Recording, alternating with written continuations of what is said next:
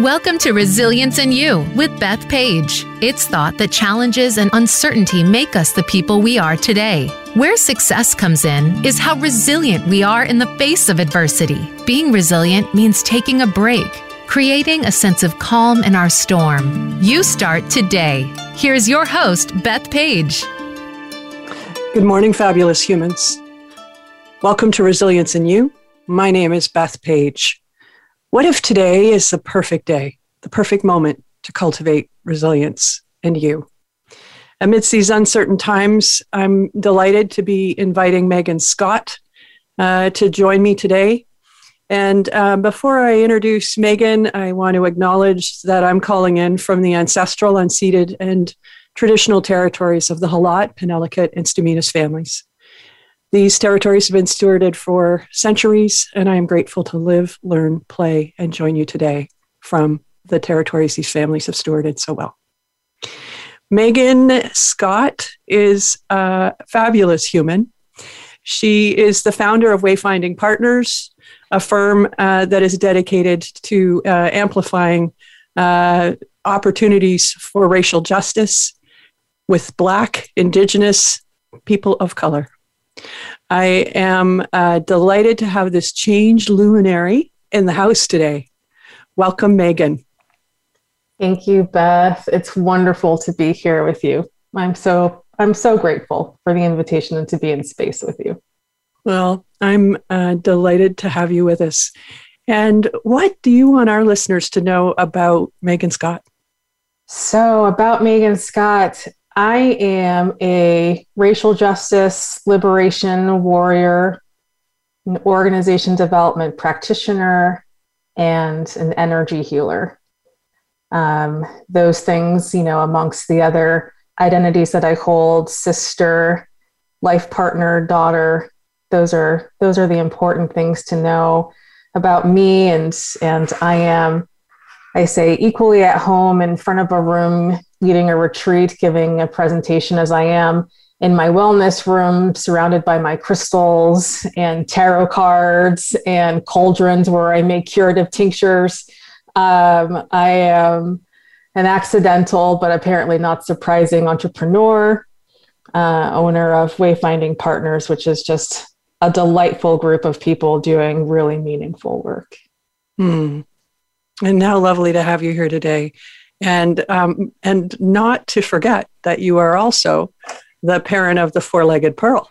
I am the parent of the four-legged Pearl. Pearl, I don't know if I can really say parent or servant of Pearl. Anyone who has a cat knows what it means to serve a cat. Yes. Often the reference or the meme I see is the cats have staff. Yes, the cats have it. Yes, we are Pearl's staff, indeed. Oh, wonderful. Well, as we enter into this week and this day and this conversation, what's the story of resilience that you've been reflecting on amidst these times where we could all benefit from a little bit more resilience? Yeah, I appreciate that question and appreciate this opportunity for reflection. And before I go into some of what I've been reflecting on, I really want to acknowledge your acknowledgement. So thank you for that, your land acknowledgement. And we also strive to start all of our engagements with the land acknowledgement as well. And here in the Washington, D.C. region, we're on the unceded lands of the Anacostans, amongst many other tribes and indigenous groups. And we do a fair amount of allyship to make sure that groups who are trying to reclaim their land have the voice and the platform to do so. So I really appreciate the land acknowledgement.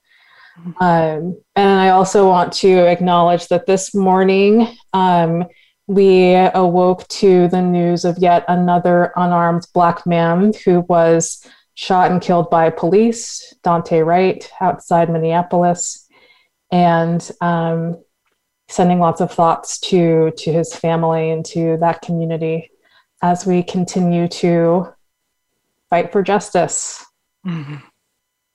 So thank you for the space for saying that too. Appreciate it. Well,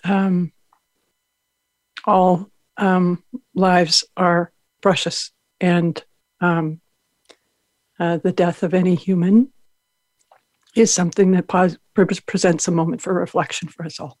Yes. Thanks, Beth. So I've been reflecting quite a bit on how Wayfinding Partners came to be, and thinking about, what were the forces that, got me to this place where I get to lead, 7 amazing individuals and create space for Black, Indigenous, people of color, for BIPOC to engage in this meaningful work. And it took me down this really cool pathway that I hadn't actually really been on, to really connect some threads. And so that's one of the reasons why I'm so grateful for this opportunity for reflection. And so I guess, one of the things that's really important to know about me is that I've always been really attuned to change, and really attuned to change at all the levels: systems, people, relationships. And I knew that I was always going to be working in social justice or the social change sector in some form or another. I've always been that sort of mission justice oriented, and I come from a family that's that way as well. So some time ago, I landed at a foundation here in DC where I worked for almost 10 years. And I grew up sort of professionally, at that foundation, starting there in my mid 20s. And then you spend a decade in a place that's a lot of growth and development for a person to go through.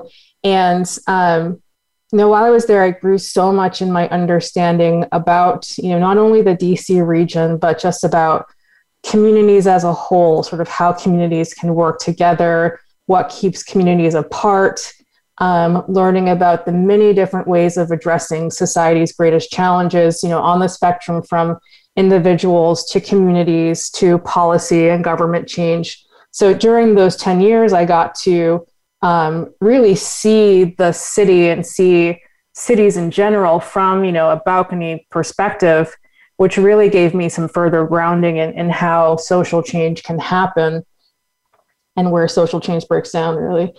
And then I got further grounding while I was there in organizations by leading a capacity grants program in terms of how can we help individual or networks of organizations do their work better. Around the same time, I decided to take that passion for organizational effectiveness and get a master's in organization development, which is how I met the wonderful Dr. Beth Page. And then it was around that time that I was in MSOD at Pepperdine, where the foundation that I was working at was in a strategic planning process.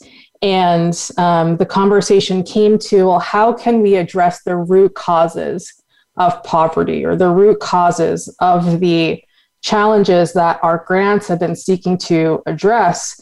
And then when you really look at the root cause of poverty, looking at the root cause of homelessness or housing instability or lack of educational attainment, or many of the other different program areas that we were investing in, you can't really help to identify systemic and structural racism and structural oppression. You can try really hard to not say those words, but if you're really trying to be clear, and if you're really trying to be direct, at the root of all of those things are structural oppression.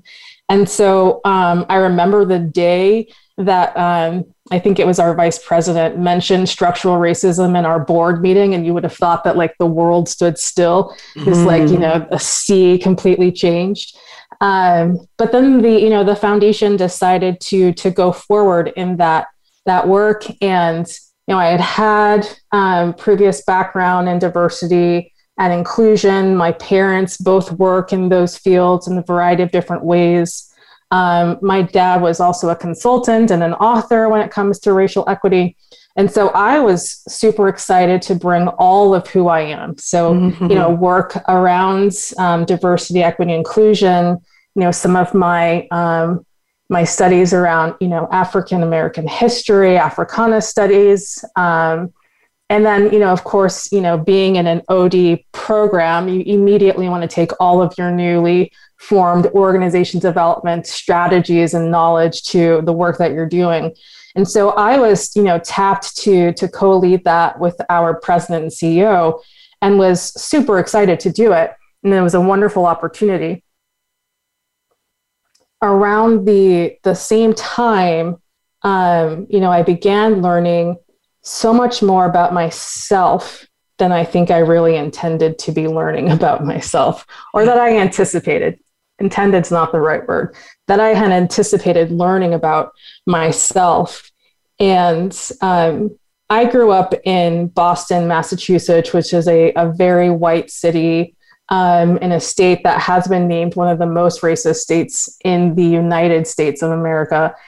And, as a Black person, in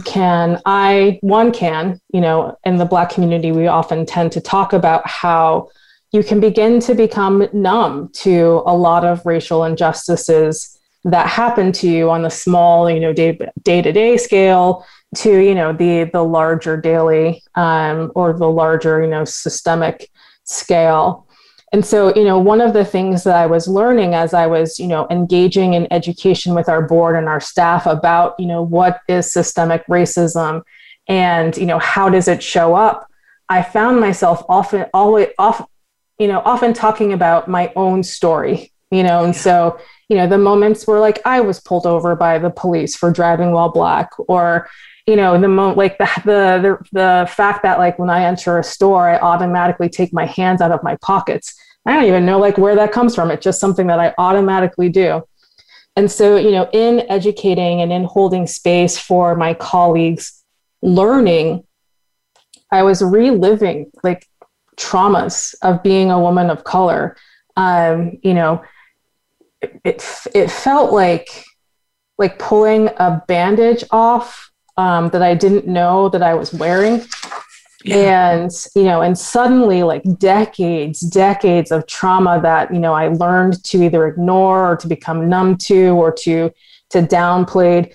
Decades of trauma were just like immediately rushing in front of me and just walking into them.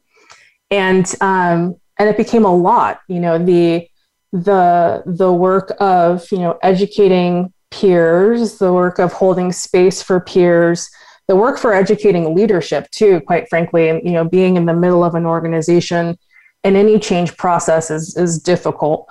But that coupled with, the awakening, I suppose, to, what I had been intentionally or unintentionally stuffing and ignoring, was almost unbearable. I felt like I was being crushed beneath the weight of the emotional labor that I was experiencing for about 2 years. It was about 2 years, my final 2 years at the foundation.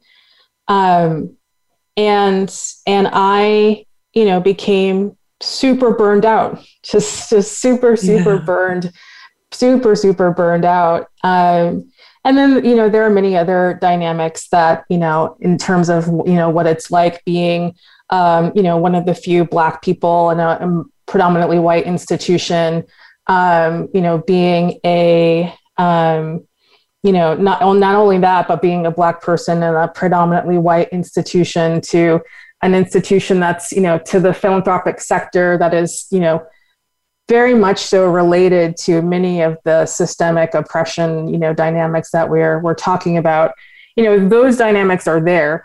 And then to be in a role where you are actively trying to name all of those things all the time and tame them while experiencing them, I just got super burned out, and I had to leave. And it was a natural transition. I was graduating grad school. It had been almost 10 years, but I would be kidding myself and others if I didn't say that, the work of co-leading the racial equity initiatives, didn't play a substantial role in just the burnout, and, the feeling of suffocating in, toxicity. So, so I left. I landed at a consulting firm with another one of my wonderful MSOD professors, faculty, and it was a wonderful place to land. And at the same time, I realized that it was less about the foundation where I was, in terms of the feeling of, crushingness of the emotional labor. It was less that particular institution and more of the broader sense of just being in institutions that didn't feel like they were meant for me. And the emotional weight and emotional labor that carries. And so I was there, and then, I got super sick, actually, very, very sick. And I woke up one morning with feeling like there was lava running through my veins. My body was on fire, and I couldn't move. And it took, several days to be able to get out of bed, to go to the doctor. And, what it ended up being was a flare-up of lupus and a flare-up of fibromyalgia, diagnoses that I had, but that had been under control. But the stress of re-experiencing trauma, the stress of emotional labor, just my body was like, hey, you gotta stop. Stop. Yeah. And it sounds like it was a pretty dramatic message to the warrior. Also. To stop. And so what unfolded for you from there? So from there, I have a wonderfully supportive husband. He's just the best. I'll keep him. We talked about how, something has to change. Something has to change. I can't keep driving the way that I was driving. Wayfinding partners had been a side hustle. And, so we thought about, all right, how about we turn this into a full-time thing where you get to dictate the type of work that you want to do. I get to dictate the type of work I want to do. I get to dictate the partners that I want to work with, the pace that I want to have. And, as the universe would have it, decided that this is the right path for you. And a wonderful client project just kind of fell in my lap. I didn't search for it, just sort of fell in my lap. And it was wonderful. I got to bring all of me, the part of me that likes to hold space, the part of me that likes to deal with systemic challenges and translate that into, changed human behavior. It was magnificent, and it was on my terms. And I remember meeting with one of my fellow cohort mates from my grad school program, and they looked at me. They're like, Megan, you look unshackled. You look, like you look so free. I did all I stopped straightening my hair, had my hair natural, all of the signs of someone who's reclaiming liberation in a way that liberation means for them. And I did. I felt substantially free, and I wanted that for everybody. And so, how can I create a space where folks too can feel like they are able to seek their own liberation and whatever that means for them, while doing the work that they want to do, the work that they feel called to do in dismantling systems and structures of oppression, because this is a calling for anyone out there listening who is doing this work. It is a calling. As a person of color, this calling can come with quite the expense. Yeah. And so, I wanted to create a space, and I feel like I am creating a space where folks who look like me or who have, different shades of me are able to be able to live on their terms, to work on their terms. Yeah.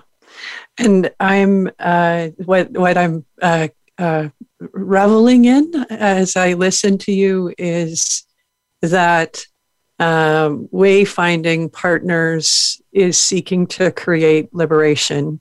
And in building that business, you liberated yourself from a system that presented microaggressions and an opportunity to be a very lone voice operating in warriorship. Yes. And in service. Yes. Yeah. Yeah. I'm enjoying just the alignment of bringing all of yourself to your work, to your business, to your firm, and to the clients that you that are lucky enough to have you working with them. Yeah. Thank you. Well, let's take a quick break and we'll pick this conversation up on the other side. Sounds good. Become our friend on Facebook. Post your thoughts about our shows and network on our timeline. Visit facebook.com/Voice America. At Dreamcatcher Consulting, Beth Page helps her clients assess and build resilience initiatives that support and strengthen resilience. Visit dreamcatcher-consulting.com for more information about the Resilience at Work assessment for teams, leaders, and individuals in a company environment. Beth is an accredited Resilience at Work consultant in North America who works with clients from all over the world. Find your resilience. Reach out to Beth now at dreamcatcher-consulting.com. Check out and order the second edition of Change Happens. In business, many leaders have a great vision, but find their companies are lacking adequate execution. Transformative Experts with host Chris Elias takes you behind the scenes with real-life business leaders and transformative experts who can pinpoint why. Listen to learn how company culture drives execution to optimize results. How can you afford to miss it? Tune in live every Monday at 11 a.m. Eastern Time and 8 a.m. Pacific Time on the Voice America Business Channel. And catch our weekly replay on the Voice America Influencers Channel, Sundays at 10 a.m. Pacific Time and 1 p.m. Eastern Time. Take us on the go. It's even easier now. The Voice America Talk Radio Network has a mobile app for iOS, Android, or Amazon Kindle. Visit the Apple App Store, Amazon, or Google Play to download the app powered by Aircast. It's free and no registration is necessary. In minutes, you could be enjoying your favorite Voice America Talk Radio host no matter where you are, in the car, out and about, while traveling, or anytime you can't be close to your computer. Catch up on the archives you've missed or discover new shows on the spot. Search Voice America at your favorite app store. Have you friended us on Facebook yet? Why not? Just go to facebook.com/Voice America or search for the keywords Voice America. Once you are part of our Facebook network, you'll receive daily messages about what's happening with our shows, this week's featured guests, and new happenings at the Voice America Talk Radio Network. And you can add your voice to the always active discussions on our timeline. Just go to facebook.com/Voice America or search for Voice America.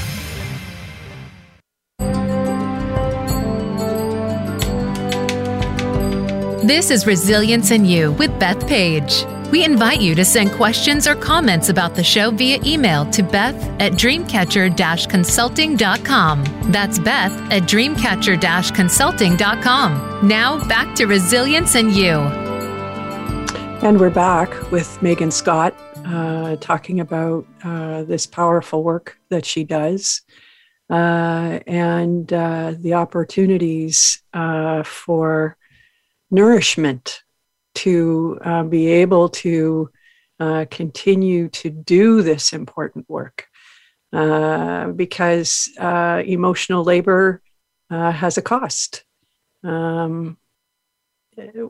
Doing work to address structural racism, systemic oppression calls for well-resourced humans. Mm-hmm. So what are your strategies and approaches for not revisiting that physically dramatic period? Yes.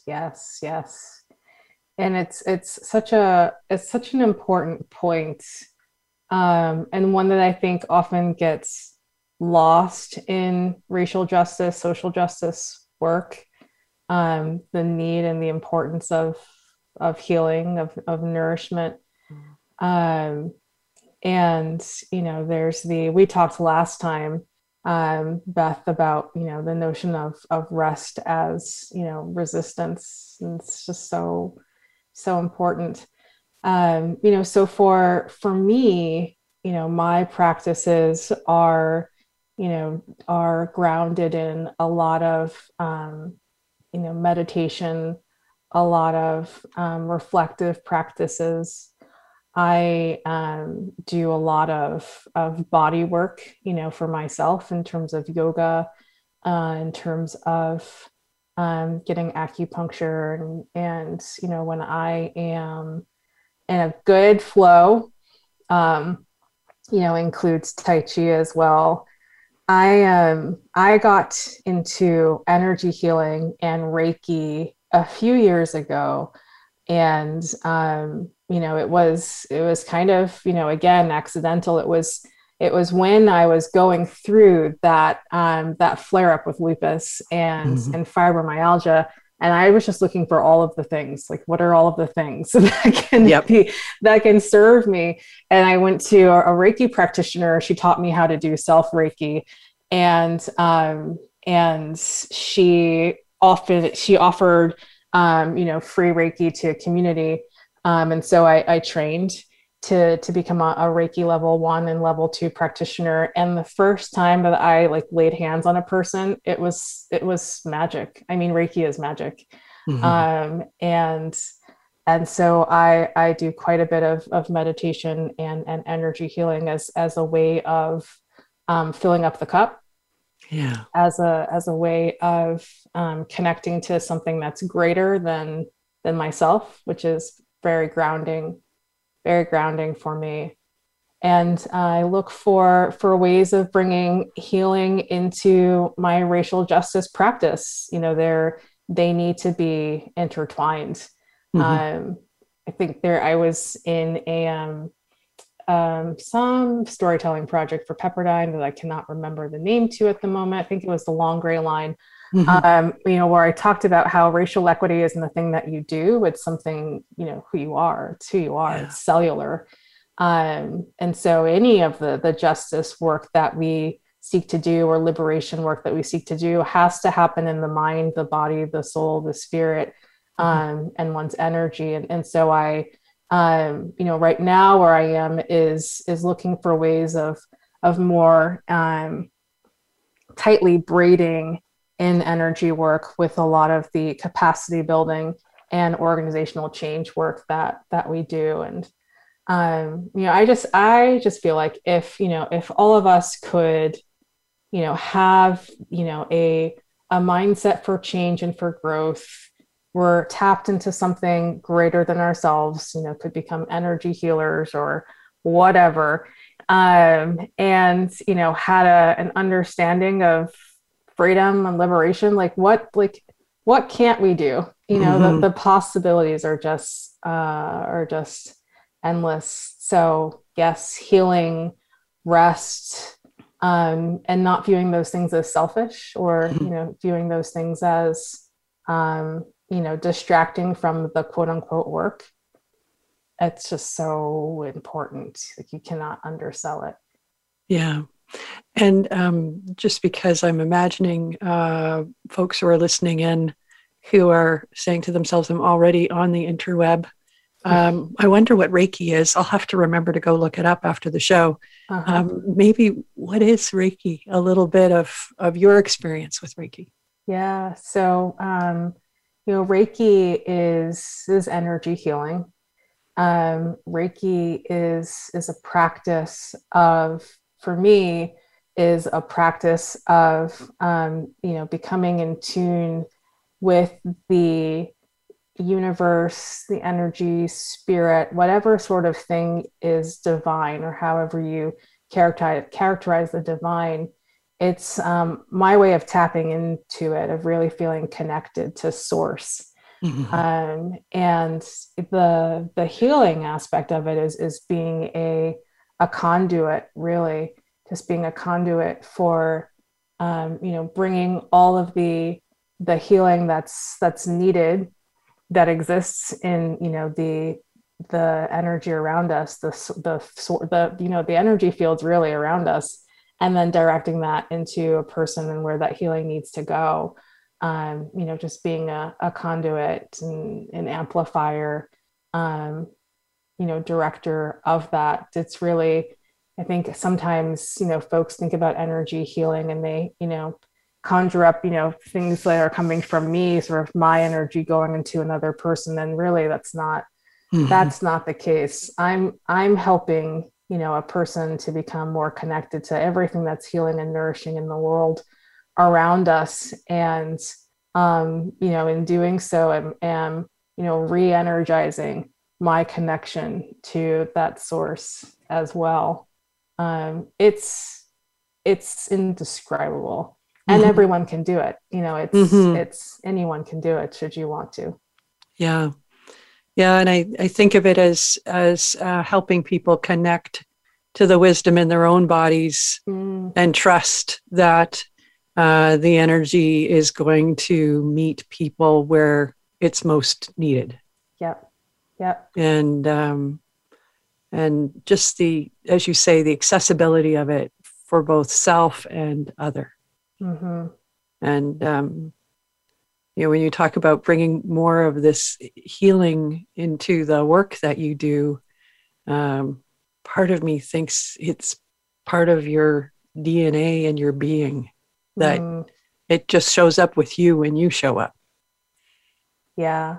I think you're absolutely right. It's part of holding space. It's absolutely holding space. And it is, how, at least my point of view when it comes to human development and organization development, you meet people where they are. And first they have to want to be well. The question is, do you want to be well? And if you do, I can meet you where you are. And I love the phrase tapping into one's inner wisdom, because we all have it. And sometimes it's, obscured or obfuscated by other competing motivations. But, Reiki, in terms of, sending the healing energy to where it needs to go. Similarly, like we go into organizations, we meet you where you are.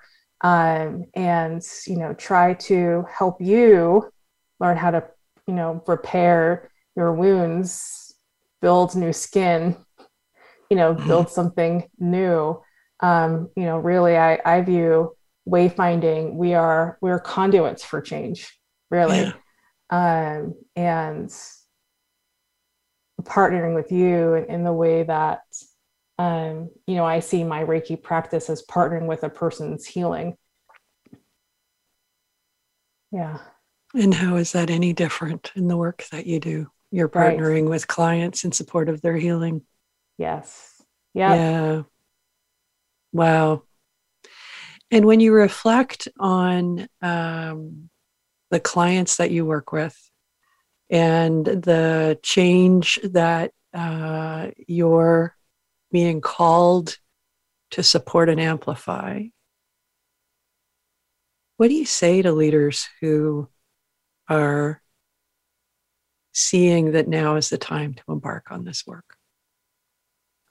I say, welcome. And, I start with welcome so I can convey that, the work has been going for decades longer, than I've been around, than my parents have been around, than my grandparents have been around. So welcome. What are your goals? What is the liberation that you seek? What does freedom look like for you? And are you ready to fully see everything that's happening around you? And the ways in which that will or the ways in which that you need to change your worldview or open your worldview to some new ways of understanding in order to engage in justice work. Justice work requires us to be able to see something that doesn't yet exist, to live one foot in that world while being able to live one foot in the world where we currently live. And welcome. And are you ready? Yeah. Are you ready? Yeah, because a piece of this work is about helping people see with a view that once seen, it can no longer be unseen. Yes, exactly. And once, someone can realize, like that, oh my gosh, Monday mind blanking, that one's liberation is tied with mine. If you can truly embody that, then we can go far. We can go far together. This isn't, work for Black folks. This isn't work for, other people of color, for Indigenous folks. We're not talking about Black history. We're talking about all of us. This is all of us. Structural oppression is something that makes all of us sick, white folks included. And, if you are able to see that, if you are able to, then believe that, I can support you in, finding the wherewithal, the resilience, helping you find those, inner faculties that you have to be an agent of change in this work. But the very first thing is, can you see? Are you willing to see this with me? And are you ready to change based on what it is that you come to understand? Mm-hmm. And wouldn't that be a powerful message for us all, that our shared humanity, our shared liberation is interconnected, intertwined, and cannot be separated? Yes. What then becomes possible, I think, all of the possibilities come into play if we can truly understand the interconnectedness of all things. And Reiki does that for me too. Like Reiki is a fundamental intertwining, showing how we're all connected in ways that we can't fully explain or understand. And isn't it wonderful that we don't need to explain it? Yes. We get an opportunity to lean into it and see it. We're going to take a short break, and then we'll be back with Megan Scott to talk about Resilience in You. We look forward to welcoming you back. Become our friend on Facebook. Post your thoughts about our shows and network on our timeline. Visit facebook.com/Voice America. At Dreamcatcher Consulting, Beth Page helps her clients assess and build resilience initiatives that support and strengthen resilience. Visit dreamcatcher-consulting.com for more information about the Resilience at Work assessment for teams, leaders, and individuals in a company environment. Beth is an accredited Resilience at Work consultant in North America who works with clients from all over the world. Find your resilience. Reach out to Beth now at dreamcatcher-consulting.com. Check out and order the second edition of Change Happens. Have you had a chance to check out Voice America's online magazine and blog? If you love our hosts and shows, check out articles that give an even deeper perspective, plus topics about health and fitness, movie reviews, philosophy, business tips and tactics, spirituality, positive thought, current events, and even more about your favorite hosts. It's just a click away at blog.voiceamerica.com. That's blog.voiceamerica.com. The Voice America Press Blog. All access, all the time. There are two types of leaders in business. Those who are nice, compassionate people, and frankly, they are the people who fail to get a lot done. Then there are those who can get everything done and so much more.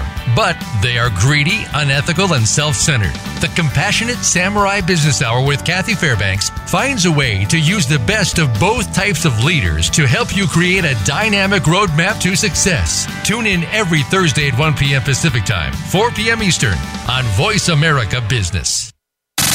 Have you friended us on Facebook yet? Why not? Just go to facebook.com/Voice America or search for the keywords Voice America. Once you are part of our Facebook network, you'll receive daily messages about what's happening with our shows, this week's featured guests, and new happenings at the Voice America Talk Radio Network. And you can add your voice to the always active discussions on our timeline. Just go to facebook.com/Voice America or search for Voice America.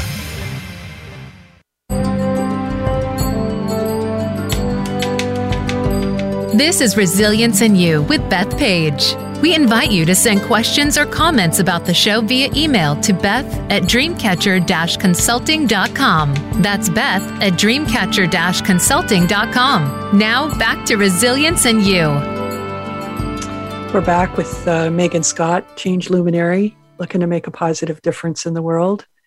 And starting with focusing on her own resilience as a way to nourish herself and be that much more resourced for her work with clients.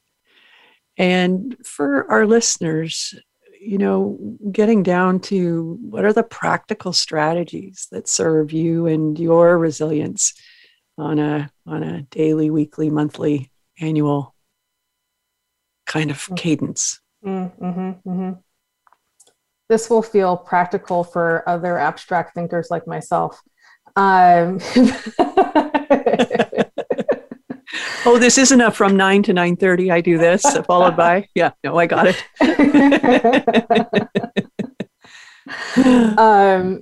So I grew up, with parents who told me that, finding the right question is more important than having the answer. And, kind of connected to that, metaphor and story are everything. And so, the practical advice, the coaching advice that I tend to give leaders who I work with is, find your metaphor.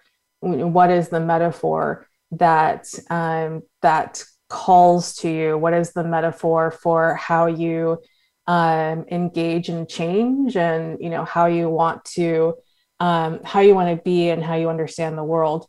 So for example, when I learned what emergence was and the psychology, the physics, the sociology, biology, beneath it. And if anyone who's listening, you want to Google videos of starlings just to see murmuration and emergence in practice, that clicked for me. So like when I learned that observing patterns, can be more effective, than having rigid models, observing and naming patterns was key to helping folks sort of see themselves, that they could actually shift their mindsets and change their behavior. That called to me to develop a practice of become more attuned, more aware of myself, more present, more appreciative of context. And those for me are my most important, ingredients for resilience, because that's what wayfinding is. That's how I created wayfinding. It's being attuned. And so finding the right metaphor for you, where you can understand yourself, where you can understand how the world works around you, is so important, because you can cling on to metaphor when crises arise. You can cling on to metaphor. Your brain is wired for metaphor and story. And that can become your North Star when things become super chaotic and you have no idea what it is you're doing. And when you're a leader starting to do racial equity work, you likely have no idea what it is you're doing. And that is fine. That is fine. But what's the story? Where are you trying to go? Who are you and who do you want to be? That is my little piece of practical advice. Develop a reflective practice, I guess, would be the other thing that I wish everyone would do. Journal, think in the bathtub, some reflective practice. Yeah, I often think of reflective practice as, I had a client who used to refer to it as her strategic thinking time. And for me, it's more than that. It's an opportunity to connect in and have a conversation with your wise self. And without the pause to do that, we just keep going in this chronic next. And And golly, decades can go by in a chronic next situation. Yeah. For the OD nerds out there, there's Viktor Frankl, between stimulus and response. There's a space. That space is where your freedom is. That space is mindfulness, which leads to choicefulness, which leads to intentionality. And your reflective practice lives in that space. There's so much stimulus around us, and we're reacting all the time. If you can create some space, like pay attention to that space, freedom lives in that space. I'm reminded of Oliver Wendell Holmes, who said that music exists because of the silence between the notes. Yes, absolutely. I've forgotten about that and about that quote, and I love that quote. Absolutely. And so, as you think of the symbolism of metaphor, the importance of reflective practice, the value of ongoing attention to energetic healing, what are the reminders you offer yourself to keep yourself nourished for this work? It's about being more than doing, showing up and being present, trying again tomorrow. It's about, I do this so that someone else doesn't have to. And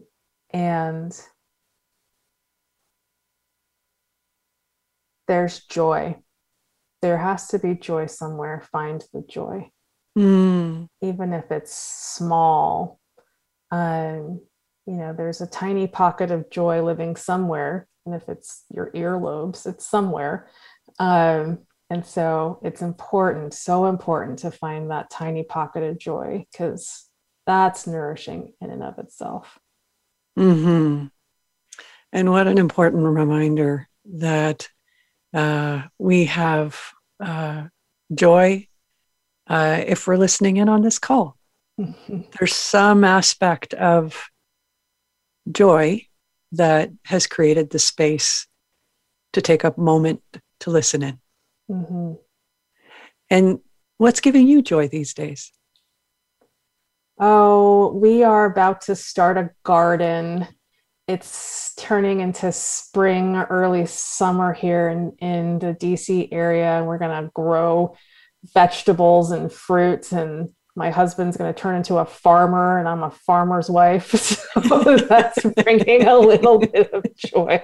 It's bringing a little bit of joy to the world. It kind of, brings us back to the fact that we are humans and we need to eat and live with the land. That we are lucky, that we are blessed to have. So that's bringing a little bit of joy. And I am looking forward to traveling in the near future, fully vaxxed. That's bringing me some joy. When my mom gets fully vaxxed, we can hug. Looking forward to hugs. Yeah. Yes. Yeah. And I'm appreciating that you have some looking forwards too. And my grandfather, who descended as from family who immigrated from Ireland amidst the Great Famine, his message around growing your own garden was, if you have food, your family will always be fed.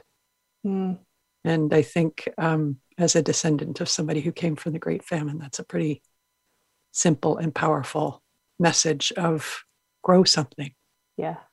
Inside yourself, in the world, around you, because that privilege of food that you've grown yourself is pretty meaningful. The first time my first year in the place where I currently live, a friend of mine sent me seeds because I had talked about the fact that I had a side yard with some garden beds in it. And I thought to myself, what's the worst that could happen? And I tossed them all in the ground. And then in August, oh my goodness. And fortunately, around that time, a group of women offered a canning class, and I went and took it and came home every week and went and got all the vegetables and did all the stuff, and then went back the next week and learned something new and rinse, repeat. And still, I think back on that. What was I thinking when I put all those seeds in the ground? So, Megan, as we talk about growing things and resilience, what final comments would you like to share? I would love to share that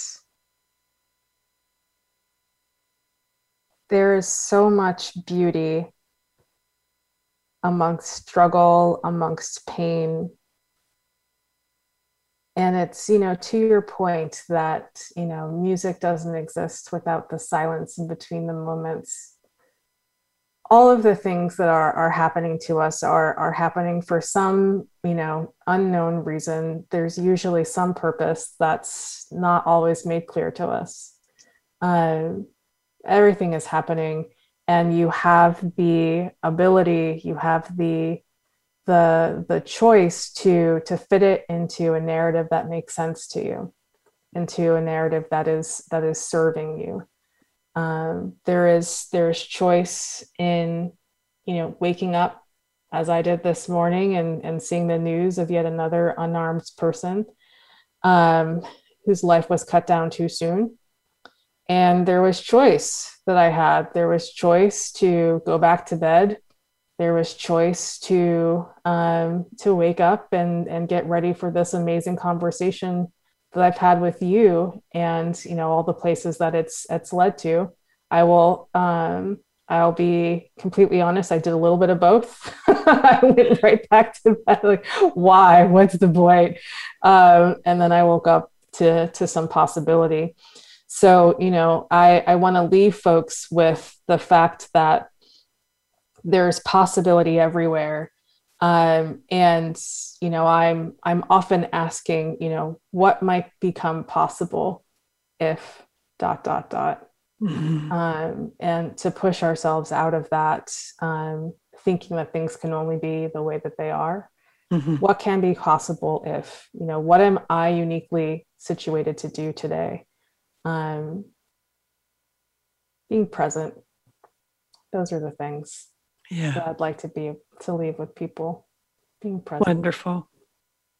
And I'm grateful for the gift of your presence today, as we've talked about growth, joy, resilience, choice, and tomorrow is another day, and there's work to do.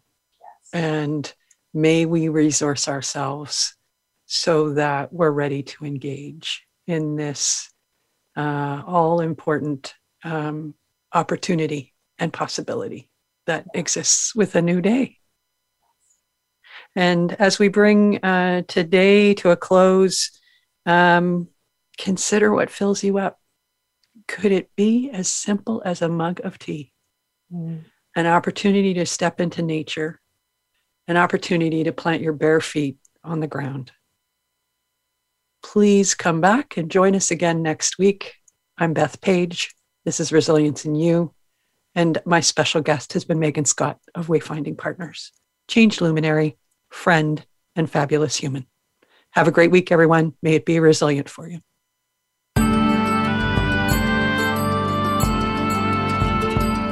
Thank you for tuning in to Resilience in You. Please join your host, Beth Page, again next Monday at 1 p.m. Eastern Time and 10 a.m. Pacific Time on the Voice America Business Channel. This week, if you find that you're facing some personal stress, try to find your calm. Be resilient.